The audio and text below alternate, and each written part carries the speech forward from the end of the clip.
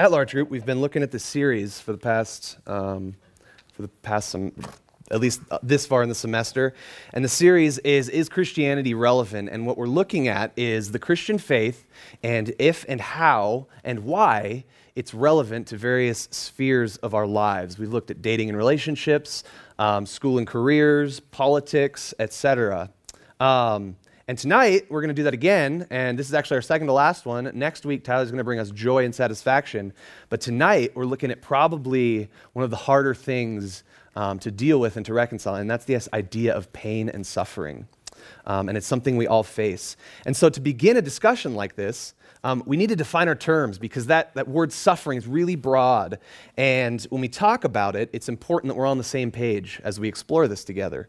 And so, the common understanding, as I say the word suffering, what probably comes to your mind is this idea of physical pain or emotional pain, mental distress or spiritual pain, some kind of angst or frustration or something that brings you harm. And that's what we're gonna be dealing with. And I want to keep the definition broad. So we're talking about suffering. Fitting into that category can be anything from a failed homework assignment or a late homework assignment even to bring your grade down, to something as difficult to deal with as a death. And so we want to keep this definition broad as we talk about pain and suffering, because suffering doesn't just live in the margin of the extreme, right? We all experience throughout almost every day some kind of angst, some kind of suffering. And so it's also important to note that as we're talking about suffering, that it's relative, because people are different, and we experience things in different ways, and circumstances affect us differently. And so what's painful for one person might not be for another. That breakup that was hard on you probably wasn't on her, right? And so what we're looking at is this idea of pain and suffering. It's relative, and we're going to keep it broad. And so we all face varying degrees of suffering throughout our lives as well. So it's relative, it's broad, but there are degrees for each of us too, right? And the question is, as regards our series, how do we reconcile this idea of suffering, and how do we reconcile the experience of suffering with the Christian worldview? And how is Christianity relevant to that conversation? How do you personally deal with suffering when it arrives? Where is your comfort and hope in the midst of something that's difficult?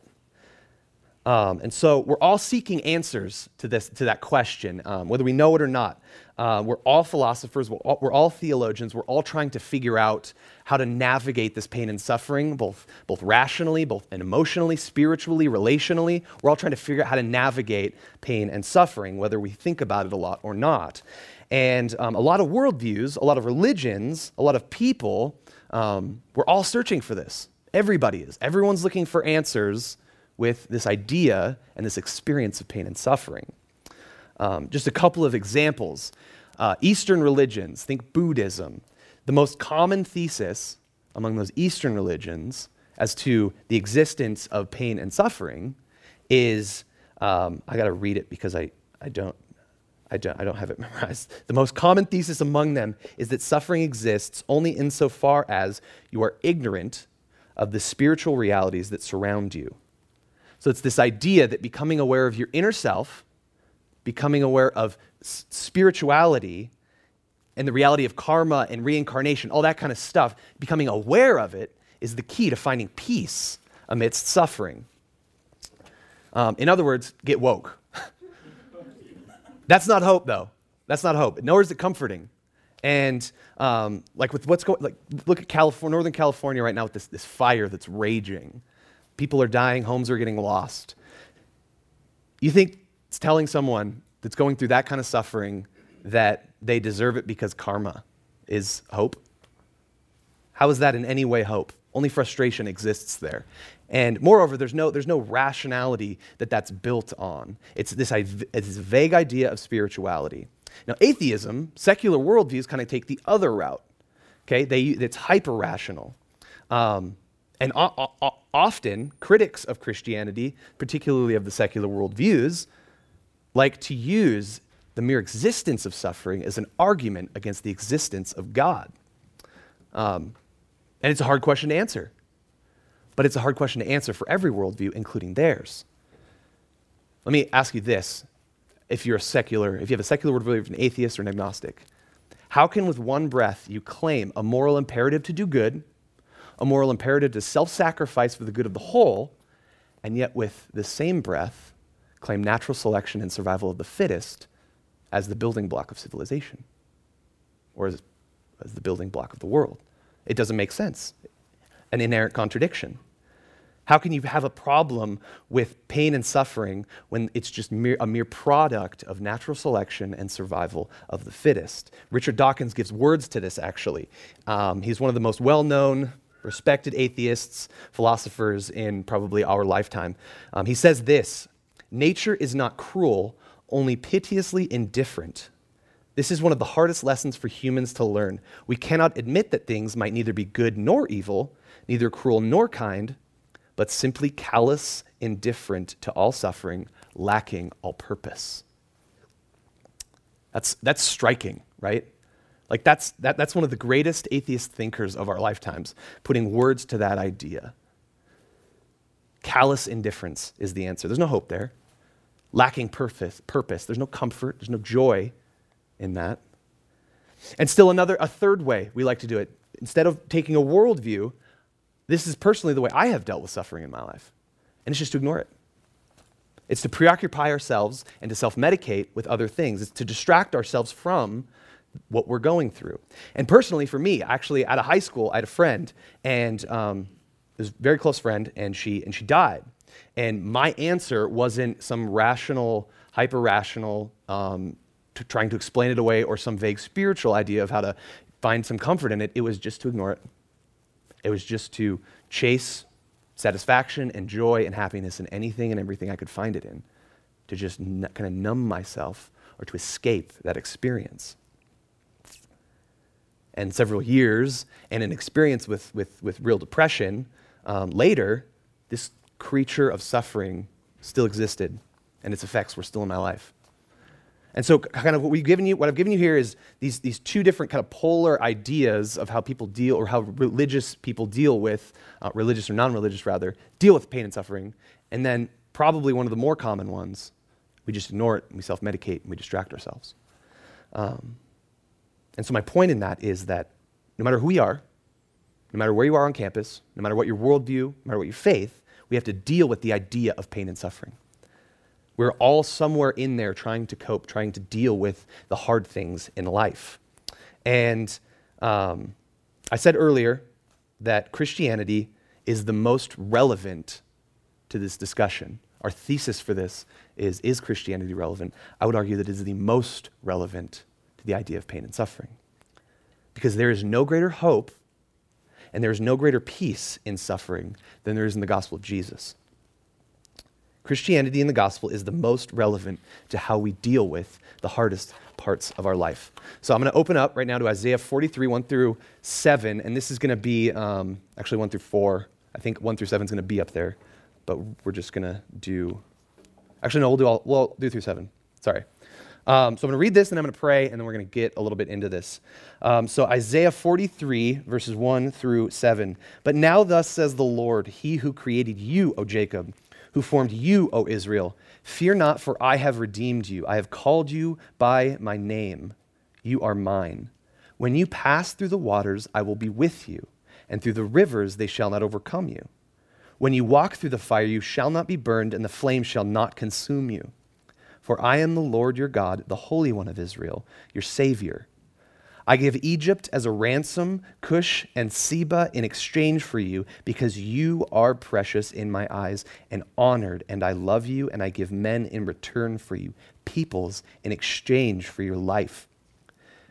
Fear not, for I am with you. I will bring your offspring from the east, and from the west I will gather you. I will say to the north, give up, and to the south, do not withhold. Bring my sons from afar, and my daughters from the end of the earth, everyone who is called by my name, whom I created for my glory, whom I formed and made. Let's pray real quick.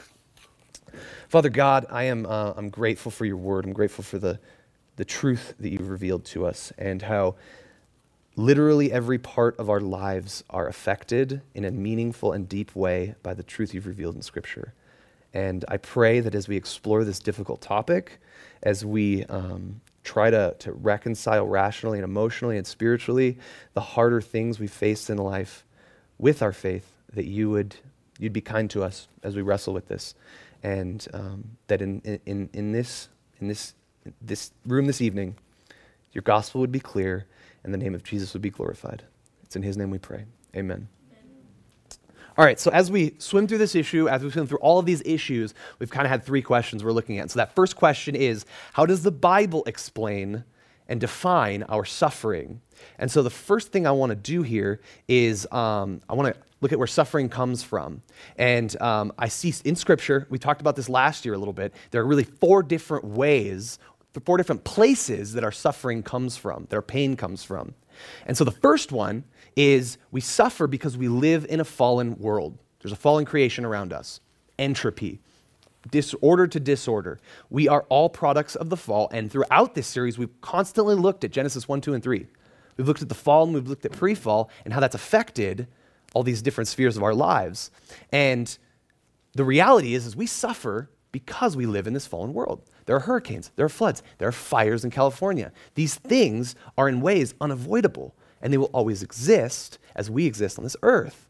And so it's a type of suffering that we will all face no matter where we are at. The second and third types of suffering are we suffer at the consequences of our sin, and we suffer at the consequences from the sin of others. And so these are two sides of the same coin, and I'll use an illustration. How many of you guys have been in a group project this year yet already? Yeah? Yeah. So you get in a group project, you have 4 or 5 people, and you have that one dude who, like 11:47, it's due midnight, he hasn't turned in his crap yet. The worst, right? You and the rest of your group suffer because of that guy's laziness or that guy's inability to follow instructions or read right, right? You're suffering because of somebody else's sin, right? On the other side of the coin, you're that dude, right? And so this idea, we suffer because of other people's sin, other people affecting us, or we suffer because we've done something and there's consequence to it, just natural consequences to turning in a paper late, right? And so these two we will also always face. Like we're going to exist in this fallen world and we're always going to deal with our sin and the sins of others. And the fourth type of suffering is a very different kind of suffering. And this kind of suffering is suffering for the name and the sake of Jesus. And the reason we categorize this differently than people sinning against us is because the Bible categorizes it differently. So with this kind of suffering for the name and sake of Jesus, think martyrdom, think persecution. 11 of the 12 disciples were executed, and the 12th, who wasn't executed, was boiled alive and exiled to an island. And historically, God's used this kind of suffering to advance the gospel through nations. The book of Acts is Paul going into a city, getting beaten up, thrown outside the gates, and moving to the next city, and then over and over again, just persecution. And God's used that. And so this fourth type of suffering we're talking about, we want to keep separate from the other kinds of suffering. And we'll get into that a little bit later. So we have these 4 kinds of suffering, right? And we can categorize our suffering this way, and that's actually helpful for us because it helps us to see how and where to respond rightly and faithfully as we walk through these things. But as we're endeavoring to look at how the Bible explains our suffering, let's look at Isaiah 43, 1 through 2 again, okay? Isaiah 43, 1 through 2. But now thus says the Lord, he who created you, O Jacob, who formed you, O Israel. Fear not, for I have redeemed you. I have called you by my name. You are mine. When you pass through the waters, I will be with you, and through the rivers, they shall not overwhelm you. When you walk through the fire, you shall not be burned, and the flame shall not consume you. So the first thing I want to point out with this text right here is the word when at the beginning of verse 2 and in the middle of verse 2. When you pass through the waters, I will be with you. When you walk through the fires, you shall not be burned. It's a very different word than if, right? What this is saying, what God is telling Isaiah and the people of Israel is that they're going to suffer. Like they're going to hit hard things in life. Like they're going to be they're going to be enslaved. They're going to be in exile. They're going to be oppressed. God is promising that they'll suffer, and the same is true for us. We will inevitably suffer. The Bible promises suffering. The This reality is true for us.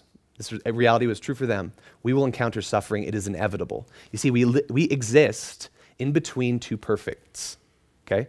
We've looked a lot at the beginning of Genesis, in Genesis 1 and 2. Perfect existence for Adam and Eve. No sin, no fallen creation, just perfection with God. And then the other end of that spectrum is glorification, eternity. And we exist in between there. We exist in that space in between. And in that space, there's sin, there's a broken creation, there's self-interest, there's death, there's disease, there's suffering in between the perfects. See, God never once in Scripture promises that by trusting in Jesus, all your problems are going to go away. That's actually called the prosperity gospel, and that's no gospel at all. God absolutely, skipped over a paragraph. He never once promises that that all our problems will be taken away. Jesus in the gospel, your faith, they're not magic words. They don't automatically remove the emotional pain, the physical pain, the spiritual and mental, any kind of difficulty that you go through. It doesn't just dissipate as you believe in the gospel, or as the gospel takes root in your life. Those unpaid bills before you were a Christian, still unpaid. They don't magically get zeroed out. What Christianity isn't is it's not a magic wand to wave over your problems so that they go away. God absolutely has the power and the prerogative to intervene, and he has throughout history, and he does. Some of us have probably experienced some of that. I know I have in certain ways. Like at my conversion experience, there are certain sins I struggled with that for whatever reason I have not struggled with since. But then there are others that still are there, and I wrestle with them daily. But the point is that the gospel and the Christian faith doesn't just erase your problems. It doesn't just erase what you're going through, the suffering that you're going through. In fact, as we see in this verse, God promises the opposite. God promises that we will endure pain and suffering, and specifically that fourth category that we were talking about, suffering for the name and sake of Jesus. You can't do that unless Jesus is your identity. Now, perhaps most of you are thinking, like, it's a lot of heavy stuff, right? Like, just throw down suffering. We suffer this way, that way, and the other way. Life sucks, right? And you said at the beginning there'd be hope, and we're getting to that hope. And in order to get to that hope, we have to get to our second question. And our second question here is, how does the gospel renew our idea of pain and suffering? And so let's look at our text one more time. Let's look at start in verse 2 through 4. When you pass through the waters, I will be with you, and through the rivers they shall not overwhelm you. When you walk through fire, you shall not be burned, and the flame shall not consume you. For I am the Lord your God, the Holy One of Israel, your Savior. I give Egypt as your ransom, Cush and Seba in exchange for you, because you are precious in my eyes and honored, and I love you. I give men in return for you, people in exchange for your life. So that phrase, I will be with you, is really cool. You think about it, right? You're not alone through suffering. God's with you. God is with you as you walk through that breakup. God is with you as you experience the death of a family member. God will walk with you through it, and it's comforting to have that. But this gets deeper than just this nebulous idea that God is with us. It gets a lot deeper in that. Read verse 3 and 4 again. For I am the Lord your God, the Holy One of Israel, your Savior. I give Egypt as your ransom, Cush and Seba in exchange for you. Because you are precious in my eyes and honored, and I love you, I give men in return for you, peoples in exchange for your life. I will be with you has much deeper meaning than just that God walks through life with us. This means the word ransom, the word exchange, the word I give people for you. Who did God give for us? Jesus, right?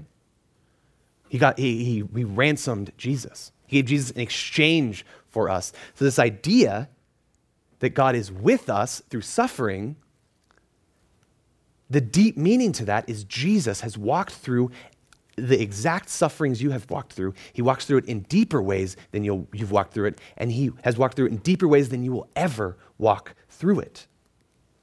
Hebrews 5 describes Jesus as being our sympathetic high priest, meaning Jesus experienced suffering and pain and temptation in every way that we will ever experience it. He knows exactly, and he's experienced exactly what you and I have experienced. One of his closest friends betrayed him. He had to watch as his mother endured his execution and torment on a cross. At every turn of his teaching, he was encountered and contradicted by the religious and philosophical thinkers of the day. He experienced all these different kinds of suffering, deep and less deep than as we will.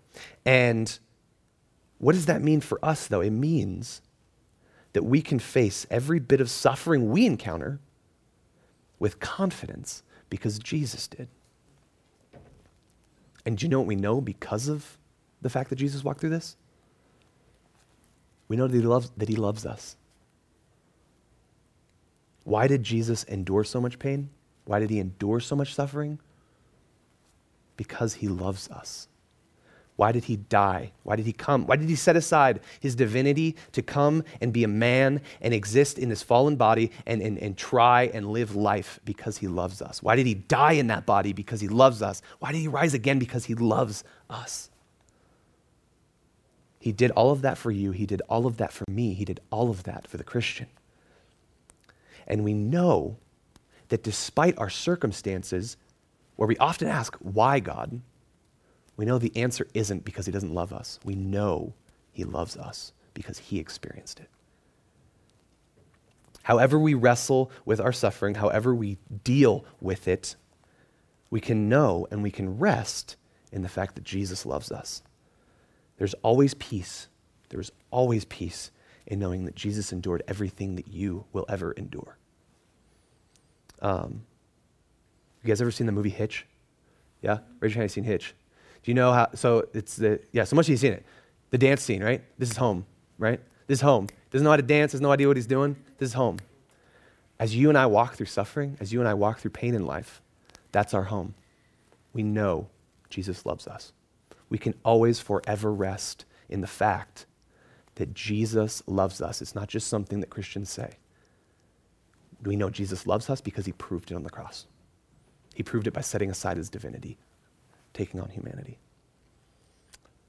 Now, the unasked question that we have all probably had, I know I've had in my life, is why the heck would I want to be a Christian if suffering is promised, right? If there's this extra kind of suffering set aside just for Christians, why would I want to endure that? Why would I want to be a Christian, right?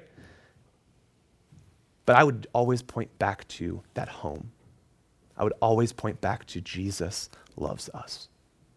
That he endured that suffering so that you might have something beyond this life.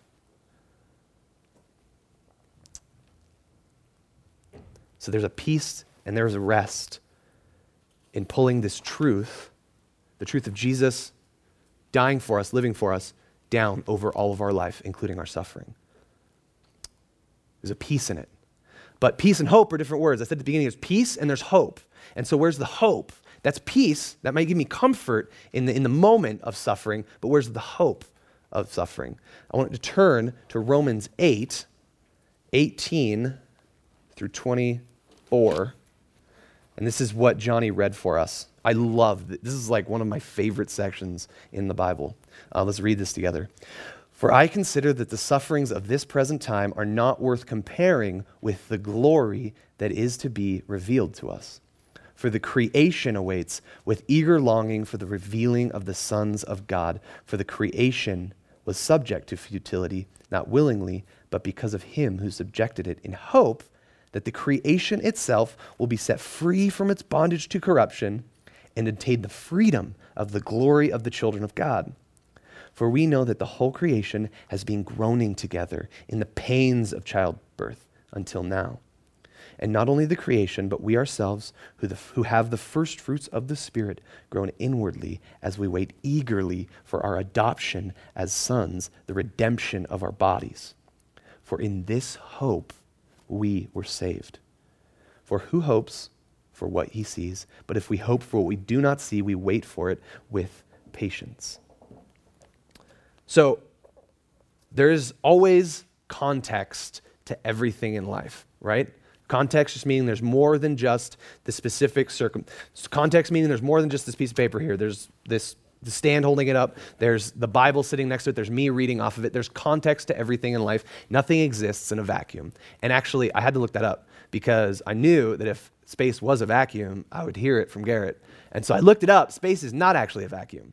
There are actually molecules of gas floating around. And if you get into interstellar space, there's so I'm right about this, NASA website, 6 atoms per square meter in interstellar space. That's like the closest you'll ever get to a vacuum, right? And so my point is that there's no such thing as a vacuum in space or in our lives, okay? And so if you take that idea of space and you zoom out, if it was a perfect vacuum, if you take that idea of space and you zoom out, what begins to come into view are planets and stars and solar systems, and you start to see a bigger picture of what the universe is. And you get the larger, more beautiful picture of what the whole looks like.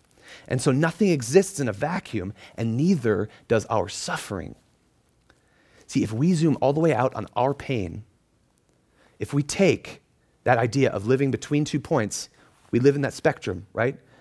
We're living between 2 perfects. If we zoom out on our pain and suffering, what begins to come into view is the border of that perfection. What this verse is talking about, this idea of a resurrected body, a new creation, glorification, perfection. We start to see the greater context of our suffering. And so there will come a day for the Christian where we get an eternity. We get that glorification, that resurrected body, a return to the perfection that Adam and Eve existed in, a fulfillment of our created purpose to glorify God, free from the bondage of corruption, as this verse says. You see, the gospel is the greatest hope and the greatest peace because nothing but the gospel can offer the hope that this verse offers. Nothing else offers an eternity of perfection. So look at how Paul actually starts this section that we started with in verse 18. For I consider that the sufferings of this present time are not worth comparing with the glory that is to be revealed. That opening there means that the sufferings we experience, the most difficult things we face in life, won't even register 500 years from now as we're existing in this eternity. Won't even register. It's not a blip on the radar. It never hit the radar. Your joy is going to increase to such a height that as you look down, all you can see is the glories of Jesus and the glories of the gospel. That suffering, that pain, that relationship, that death, that failed exam, whatever it is, it's like it never existed. It'll be a memory of a memory. But this idea is hard, right? It's hard. And it's not like you can say to your friend, or you can sit here and listen to this and be like, that's great. That's a good idea. Man, it's hard for me to reconcile that. Like I can't think of what that's going to be like, so how am I supposed to contextualize that for my suffering, right? It's hard for me to wrap my head around. That story I shared at the beginning, like it's hard for me to imagine a place where that suffering and that pain that I experienced, that her parents experienced, that my family and people close to her experienced, it's hard to imagine a space where that doesn't register. You know what I mean? Like it's hard for us to imagine that. But look at it like this. Say we are a little 8-ounce glass of water. This is a silly illustration, so bear with me. We're a little 8-ounce glass of water, okay? And there's this 32-ounce pitcher of water. And we pour into it. We get 8 ounces. And we keep pouring that 32 ounces in there. We only have a limited capacity. We only have a limited capacity in our 8 ounces to hold water. For us, as fallen and finite creatures, we only have a limited capacity to understand what the possibility of eternity will be like. We have a limited capacity to rationalize how in the world my suffering is going to be made a memory of a memory. It's hard to rationalize for us. But let me tell you something, that's a good thing. That's a good thing, because if you could understand it, if you could comprehend it, it would cease to be infinite. It would cease to be perfect. Because if my fallen, finite mind could understand the perfections of the infinite God, how could that possibly be infinite if I'm finite? So that's a good thing. That's something we can rest in. As we zoom out and look at this context, we can rest in that. We can rest in knowing that despite the fact we can't rationalize it, that is an eternal hope and an eternal promise. And God has forever, throughout Scripture and throughout history, delivered on his promises. You see, the gospel renews our ideas of suffering because it alone offers peace through the sustaining love of Jesus and hope through the infinite glories to come. So we've taken this thing, this creature suffering that we all deal with. We've looked at it biblically, right? We've looked at it culturally too a little bit. We've looked at it biblically, how the Bible defines it, how the Bible describes it and says where it comes from. And we've looked at the gospel and how it kind of redeems it for us, and how we can look at our life, specifically suffering, through the gospel, and how we can get to hope and how we can get to peace. But now what does that mean moving forward? And that leads us into our third question, which is, how does the church embody hope and peace through suffering? And so I'm going to start with, this is going to sound a little weird, my premise to this point, but I'm going to start with verses then, because I'd rather you guys say God's word is weird than me. So Romans 5, 2 through 5 rather, says this: through him we also have obtained access by faith into this grace in which we stand, and we rejoice in hope of the glory of God. Not only that, but we rejoice in our suffering, knowing that suffering produces endurance, and endurance produces character, and character produces hope, and hope does not put us to shame, because God's love has been poured out into our hearts through the Holy Spirit who has been given to us. Now look at Colossians 1:24. Now I rejoice in my sufferings for your sake, and in my flesh I am filling up what is lacking in Christ's afflictions for the sake of his body, that is the church. Final verse, Acts 5:41. I'm going to turn around and read it because I didn't mark it in here. So Acts 5:41 says, then they left the presence of the council, rejoicing that they were counted worthy to suffer for the sake of his name. So this idea that I want to present to you, this action step that I want to present to you, as weird as it sounds, is to rejoice in your suffering. See, the gospel and the scriptures direct the Christian to rejoice in his sufferings. We looked at 3 verses. There are dozens more I could have gone to. You see, the biblical mandate to the church, the biblical mandate to the Christian, is to rejoice amidst the pain in life. And if we're talking about, go back to the 4 we talked about, the 4 different kinds of suffering. If we're talking about that 4th one, that makes sense, right? Rejoice in the fact that I get to go, that the disciples, take the disciples, for example, the 11 that died, they can rejoice in the fact, knowing that their deaths spurred on the gospel to be poured out over generations and generations and spread across countries and countries. Their deaths produced that. God used their deaths to produce that. That's something I could rejoice in, right? That's something I could get behind.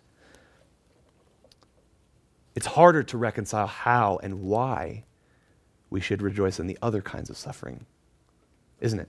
Like, why should I be excited I failed my exam? Doesn't really make sense, right? But let me say this. As a Christian, you can rejoice, you can find pleasure, and you can find purpose in every single kind of suffering you will experience in this life. Maybe that failed exam is a good thing for you because you didn't really have a work ethic in high school and you didn't now, and that teaches you, hey, I got to actually try, I got to actually try in college. That's my story. Maybe it teaches you to have a good work ethic. Maybe it doesn't. Maybe that failed exam, you have 10 more failed exams and you fail a couple classes and then you learn. God uses that experience to teach you. And in the moment, it's hard to see why I should rejoice in this. I mean, it's impossible to see why I should rejoice in that, right? But you zoom out and you look.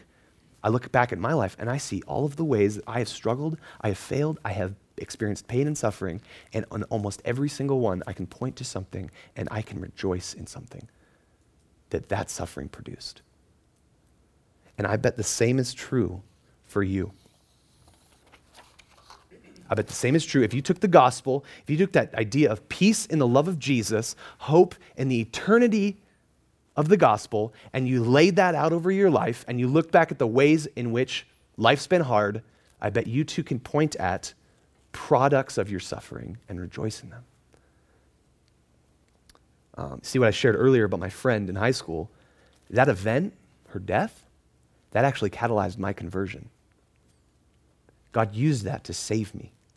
You see, he opened my eyes to the reality of the brokenness of this world, of sin, of death.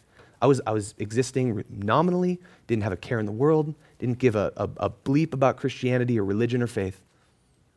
And this event, this suffering, that lasted years, God used it to catalyze my conversion.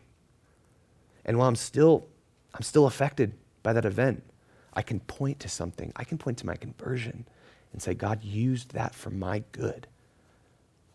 Look at Romans 8:28, a verse most of us probably know. And we know that for those who love God, all things work together for good, for those who are called according to his purposes. God used something for good in my life that only in them I could see it as nothing but pain, and he used it for good. And like I said, if you examine your life, if you pull the gospel down over your experiences with pain and suffering, perhaps you too can see the ways in which God's used it to refine you, the ways God's used it to bring about sanctification, the ways God's used it to bring about your conversion. But the big idea here is that in those moments, it's nearly impossible to see it unless we zoom out and look at the larger context, of which the greatest context is our eternal context. And so, we can rejoice in all of the different kinds of suffering we face, not because of the suffering itself, but because of what that suffering may have produced. Romans 5:3-5 says this, and we read it earlier. Not only that, but we rejoice in our suffering, knowing that suffering produces endurance, and endurance produces character, and character produces hope. And hope does not put us to shame, because God's love has been poured out into our hearts through the Holy Spirit who has been given us. All of that being said about looking at our lives, about zooming out, about laying the love of Christ over it and his experience with suffering, that's all important for us to do on a personal level. But what's most important is for us to do it collectively. The question was, how does the church embody the idea of hope and joy and pain and suffering? You see, what you deal with on your own, you were never intended to deal with on your own. God gave us the church. You remember when we did relationships and marriage? How God, in Genesis 2, before the fall of humanity, designed marriage to mirror Jesus and the church. You see, we are part of that church, every single one of us as Christians. We were never intended to walk alone. We were never intended to deal with things alone. We were never intended to think or wrestle with our suffering alone. You see, we use the word discipleship around GCF a lot. And what that word just means is it's helping each other follow Jesus through the gospel of Jesus. And part of helping each other follow Jesus is through our sufferings together. We need each other. In the same way that your suffering doesn't exist in a vacuum, you don't exist in a vacuum either. In fact, you exist on a secular campus where the campus ministries at the school are tiny. There are less Christians on this campus than most campuses, I would imagine. You actually exist in a place where it's harder to deal with your pain, where it's harder to deal with the difficulties in your life. You need the church, you need other Christians, you need your peers, all the more. You see, we need each other. We need shoulders to cry on. We need to go to funerals together. We need to help each other study for those exams. We need to assist and help and disciple each other. But let me say this. If all of that that helping, the practical ways we help each other, if that's not happening, or if that's happening and what's being given away isn't the gospel, that's not sustainable. That's not ultimately helpful, because the gospel is the only thing that's going to help that's stretched into eternity. You can help someone now, but what about their eternity? If you're gonna help your peers, if you're gonna disciple your peers, and what you're giving away isn't the gospel, you're not helping them at all. That's why we laid out the idea of Jesus suffering. That's why we laid out the idea of eternity and hope through the gospel, because those are the things that are sustainable as we wrestle with our pain and as we wrestle with our suffering. You see, there's no real hope. There's no real peace in suffering outside of the gospel. You see, the atheist's hope, it engages the mind and neglects the soul. The opposite is true for the Buddhist. And the apathetic man neglects both and tries to drown and preoccupy himself with other experiences. You see, we're all trying to answer this question and trying to deal with the crap that hits us in life. As a Christian, the gospel is the most relevant to the idea of pain and suffering, because you have the guarantee of Jesus' love. You have an eternal hope not worth comparing to the sufferings of this world. It is a hope and it is a love that sustains your soul, and it is a hope and it is a love that sustains the church. So is Christianity relevant to the idea of suffering? It is the most relevant. Amidst suffering, there is no greater hope. Amidst suffering, there's no greater peace than in the gospel of Jesus. So let's pray. Father God, I just like to say again, we're grateful. We're just grateful for your word. We're grateful for truth. We're grateful that in every way we've ever suffered, in every way we ever will suffer, that Jesus experienced it, and he didn't experience it, or experienced it for us. He experienced it for our joy. He experienced it for our salvation, Father. I pray that we would keep our eyes set on eternity, that we would keep the greatest context of our lives in view as we attempt to wrestle with and as we attempt to navigate the hard things in life. And Father, I pray that as GCF and as members of churches and as students on campus, that we could see the need for each other in this, and that we could see the need for help and for helping. So Father, we love you. We hand our suffering over to you, and we pray that we would rest in the gospel of Jesus. It's in his name we pray. Amen.